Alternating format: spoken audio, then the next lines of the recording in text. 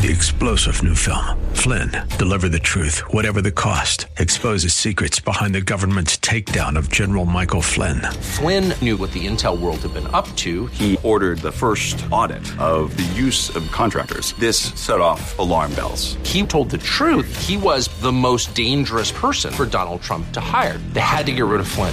Flynn, deliver the truth, whatever the cost. Available now. Watch it today. Go to salemnow.com. salemnow.com. Of all of the religions, of all of the faith systems of the world, only Christianity offers salvation by grace alone, through faith alone, in Christ Jesus alone. That's Pastor Leighton Sheely. He's the senior pastor at Church of the Highlands in San Bruno, and this is a daily visit we call Study Verse by Verse. I'm Mike Trout. Pastor Leighton is in the book of Colossians, and we're just beginning this study. He's going to start in chapter 1, verse 7 in just a moment. If you'd like to learn more about Church of the Highlands, go to their website at highlands.us. That's highlands.us. And share with us the fact that you listen. You can do that on the church's website or on the ministry website, studyversebyverse.com. And when we put our faith in Christ Jesus, we come and we set down our guilt and our sin at the cross and can live a life pleasing to God because of His guidance and His empowerment by the infilling of the Holy Spirit. Now, who could resist such an invitation? Such a gift from God. Who would want it any other way? It can't get any better.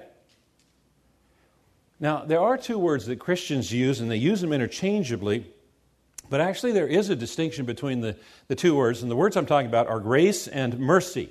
Grace and mercy. You oftentimes hear them and think that they're the same thing, but grace, God in His grace gives me what I don't deserve. And God, in His mercy, does not give me what I do deserve. Grace, He gives me what I don't deserve. In His mercy, He doesn't give me what I do deserve. God's grace is God's favor shown to undeserving sinners. And the reason the gospel is good news is because of grace, that God is willing to save everyone who puts their faith in Jesus Christ as Savior and Lord. Saving in faith involves the mind, the emotions, and the will. With the mind, we understand the basic tenets of the gospel. And with the heart, with the emotions, we respond in terms of, there's something that's got to change here. But it's not complete until we activate the will to accept Jesus Christ as our Savior and Lord and commit to Him as Savior and Lord. Just knowing about the gospel is not enough. Just feeling like something's got to change is not enough. We've got to make the commitment. Jesus Christ is my Savior and Lord. Paul continues writing, verse 7, just as you learned it from Epaphras, our beloved fellow servant, he is a faithful minister of Christ on your behalf. And so Paul here describes Epaphras as a faithful minister of Christ, that he is trustworthy, that he has heard the gospel, perhaps when Paul was in Ephesus for those 3 years, and he took the gospel home, and he and maybe others joined together and formed a church. And what this is an endorsement of Epaphras by the Apostle Paul. He's saying, you can trust this man. Listen to what he says. Trust what he says. If you hear somebody that teaches something contradictory, contrary to what he says, listen to what he says. He's a faithful minister of Christ on your behalf. The word learned here in verse 7 is related to the word disciple. It was used by Jesus in Matthew 11 when he said, learn of me or become my disciple. And it's important for us to recognize here that Christians who disciple others, and all of us should, all of us as believers should be mentoring somebody, and we should be mentored by others who are more mature in the faith. But when we disciple others, we've got to be very careful that we don't make them disciples of us or for us, but rather disciples for Christ. False teachers like to make disciples for themselves. But true believers want to make disciples for Christ. Verse 8, and has made known to us your love in the Spirit. Another evidence of their salvation is love, for an unsaved person is basically focused on themselves. And the fact that these believers in Colossae loved each other and all the saints was proof that God was doing something amongst them. True Christian love is not some feeling that we manufacture, but it's the work of the Holy Spirit in our lives. Did you notice that the word Spirit here is capitalized? And that's indicative of the person of the Holy Spirit, the third person of the Trinity. It's the only verse in Colossians that references the Holy Spirit, and it's connected with love, because love is one of the fruits of the Spirit when He lives within us. Galatians 5 gives us the list of fruit, and it says, but the fruit of the Spirit is love, joy, peace, patience, kindness, goodness, faithfulness, gentleness, and self-control. This is the fruit of the Spirit. This is what comes out of our lives when the Holy Spirit lives within us. And you notice that the first on the list is love. Now, I think it's important for us to remember what the Bible's definition of love is, because we are inundated with a distorted definition of love in our culture. The biblical definition of love is provided in 1 Corinthians chapter 13. It says, love is patient and kind. Love does not envy or boast. It is not arrogant or rude. It does not insist on its own way. It is not irritable or resentful. It does not rejoice at wrongdoing, but rejoices with the truth. Love bears all things, believes all things, hopes all things, endures all things. And this is the kind of love that we as Christians should have towards each other, being patient and kind, not arrogant, not self-centered, and so forth. This was the kind of love the saints at Colossae had towards each other and all the saints.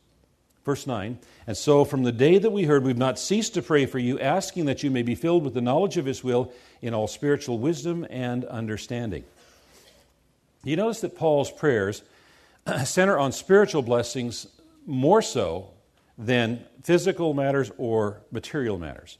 It's not wrong to pray about physical and material matters. It's not wrong to pray, Lord, help me get well, or help that person get well, or help that marriage, or whatever the situation. But under the inspiration of the Holy Spirit, here Paul prays that the Colossians would know the will of God and walk in a manner worthy of Him. Because these are the really important issues and the issues of eternity. You notice that this prayer has two dimensions. It's to know and to do. To know and to do. That they might be filled with the knowledge of God's will through all spiritual wisdom and understanding, and that they should walk in a manner worthy of and pleasing to the Lord, bearing fruit in every good work, and growing in the knowledge of God. So knowledge is not merely to be accumulated. We don't come to the church Sunday after Sunday to accumulate knowledge about what the Bible says. But it should give us direction in our living and our actions, that we should use that knowledge in Christ's service, helping others. Now, in the language of the New Testament, to be filled with means to be controlled by.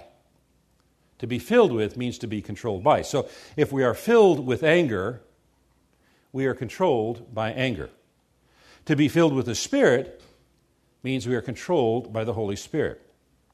Paul's prayer here is that they might be controlled by the full knowledge of God's will. The knowledge of God's will is an awareness of what God desires us to do in any given situation. Now, the false teachers at that time said that God's will is unknowable, and Paul is saying, yes, it is knowable.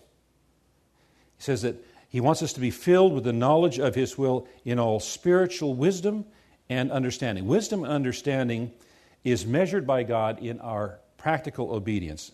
It refers to our discretion and our discernment, that we discern what God really wants us to do, or really wants us to say or not say in a given situation. And the reason that God gives us His will, has made it known to us, is so that we can walk in a manner worthy of the Lord, living fully pleasing to Him. So his next petition is that we might be pleasing, that the Colossians might be pleasing to the Lord, that their lifestyle might be worthy of the calling of being God's children and God's holy people, that they might be Christ-like. You know, how do we do that? What does that look like? Well, the answer is we look to Christ, who is our model. He is our example. In John 5:30, Jesus said, "I seek not to please myself, but him who sent me." And so what Jesus taught us is that we shouldn't be seeking our own desires, but God's desire. And that's underscored again in Romans 12 when Paul writes, "Offer your bodies as a living sacrifice, holy and acceptable and pleasing to God." What he's saying is put God's agenda first. Please God first. The psalmist wrote, "May the words of my mouth and the meditation of my heart be pleasing in your sight." What we think ends up being what we say, and what we say ends up being what we do. Now, God has revealed his general will for all of us in the Bible. And any specific will for a specific situation will always be in alignment with the general will he has already revealed to us. So the better we know God's general will, God's word, the easier it's going to be, the quicker it's going to be, the more accurately it's going to be for us to discern what God wants us to do in a specific situation. We take the principles of God's general will and apply them to our specific situation. And what Paul here is telling the Colossians, don't wait for visions and voices. You know how some people are. He says, get into God's Word. Know God's Word. And he prays that they might have all wisdom. Now, all wisdom doesn't mean knowing everything.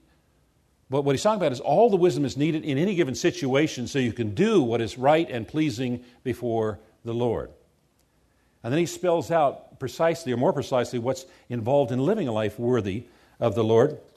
He says, bearing fruit in every good work and increasing in the knowledge of God. God saved us so that we could bear fruit.